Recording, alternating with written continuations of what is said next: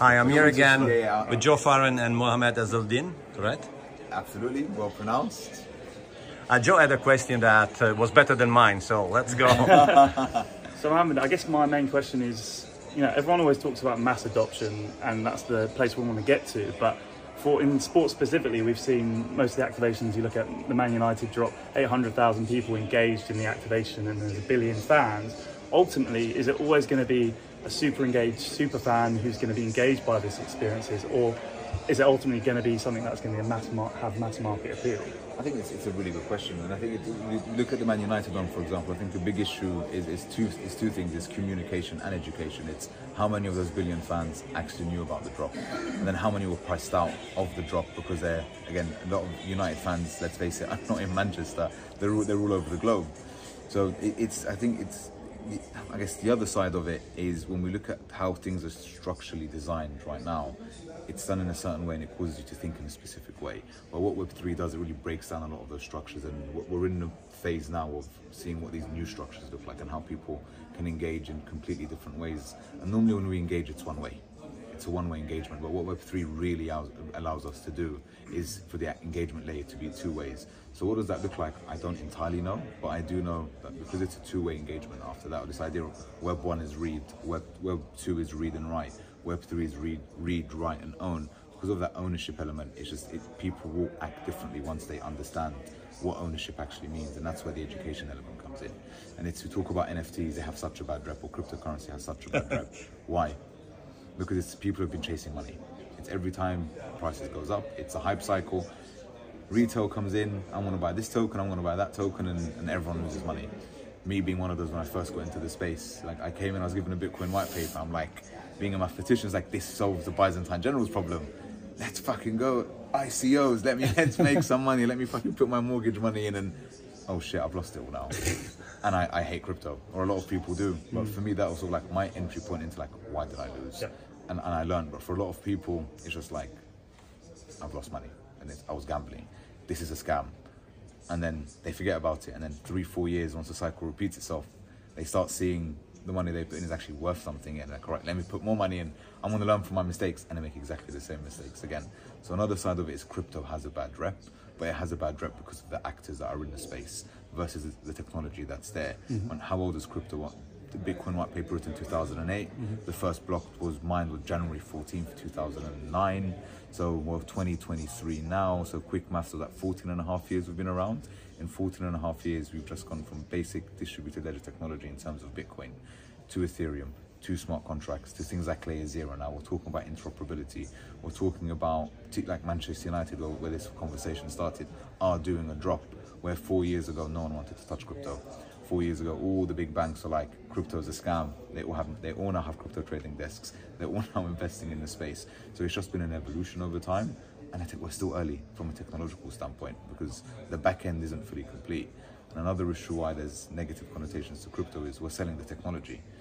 How many of us know how the internet works? Not many. We just know how to use it because it's easy to access the internet. Same with Web3. Once we can make that accessible, in the same way ChatGPT is so easily accessible, I sign in, it might be a bit laggy, but I can still type and I get a response. Web3 is not like that. I need to download the MetaMask.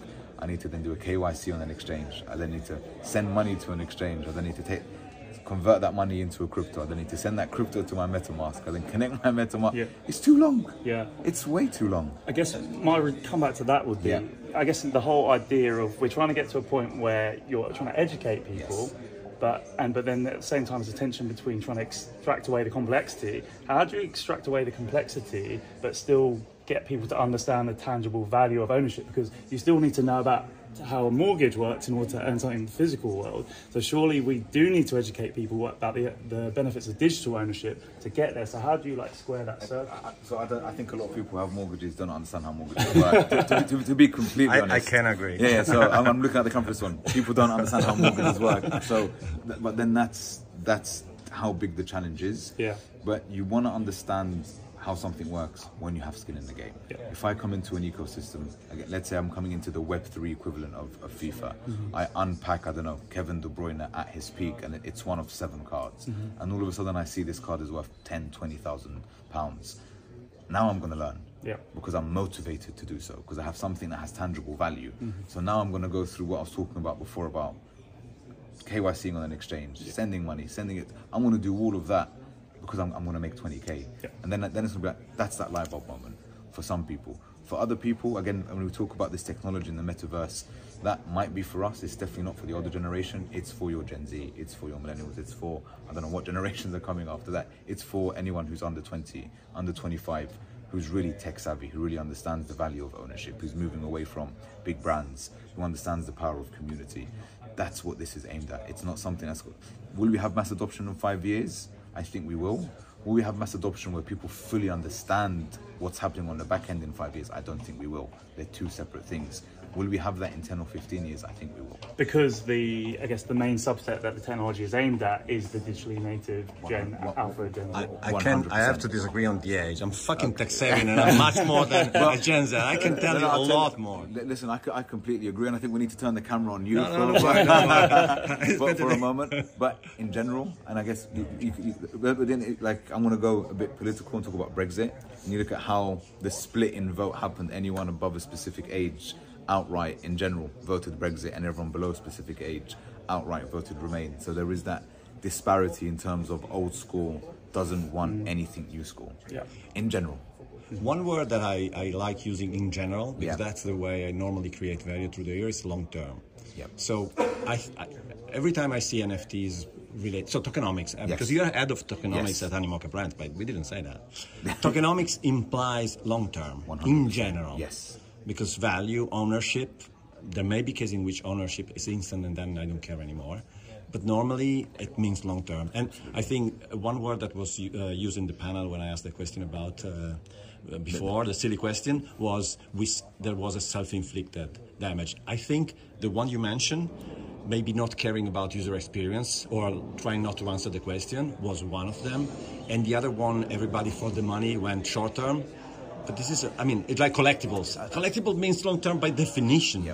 It's a number of things. I think number one, you made a good point, is that a lot of people go for the short-term gain because it gives you that inflation in price. It creates FOMO. It allows more people to come in.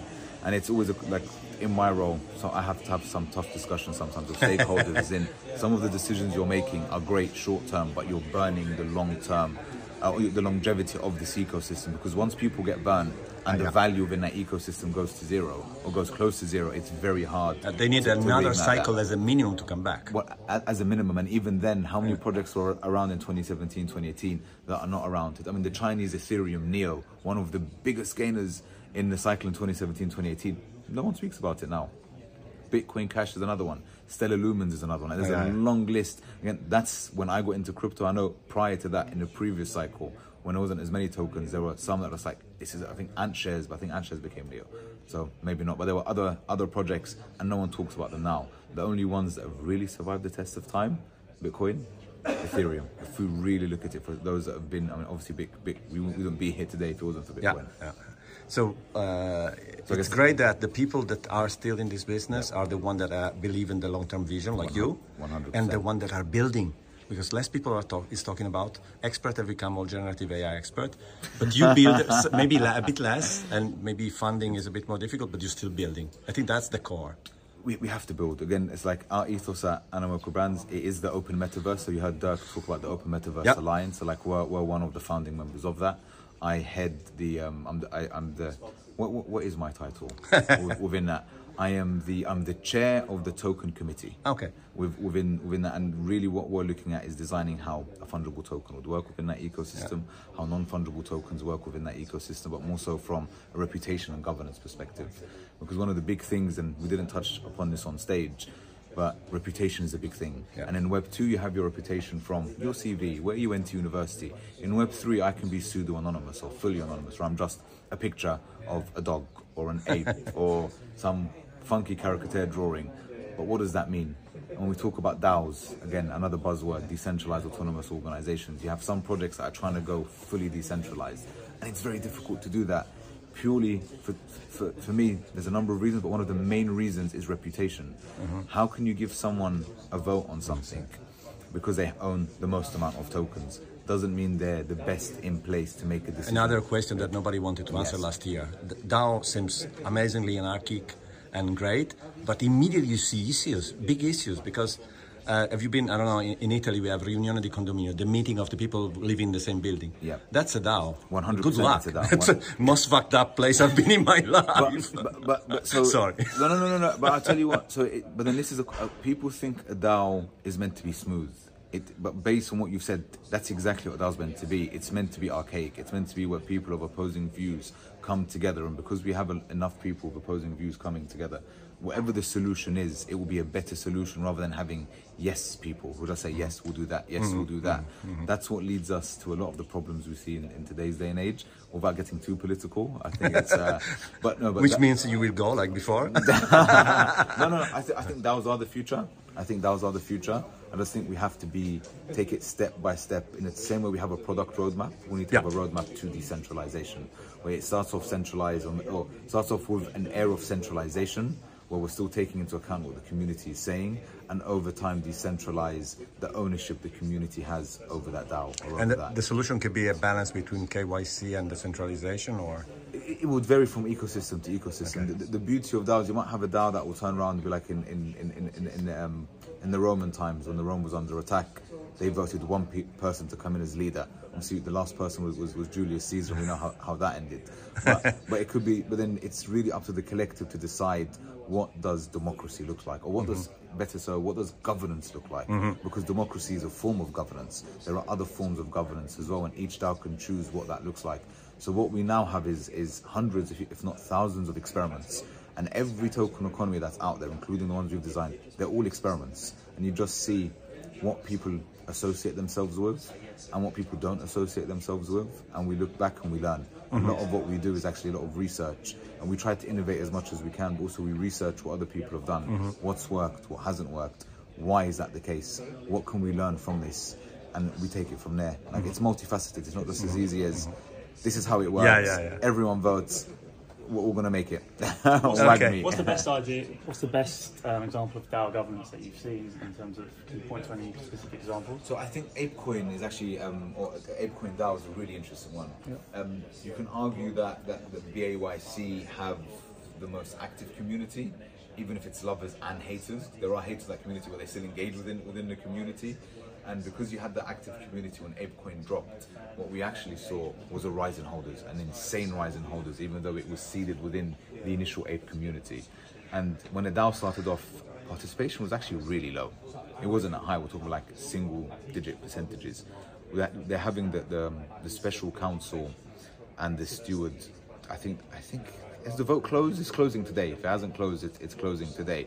And we've seen a huge surge in increase. I mean, I've been on Twitter Spaces as a listener, just listening to all of these different candidates arguing why or debating why they should be the ones on that council. So we're still early, and a lot of people think, right, we're used to instant gratification. We're used to just like, I buy something, I want it to 10x. I'm going to enter a DAO. I want to be fully autonomous and fully decentralized. It doesn't work like that.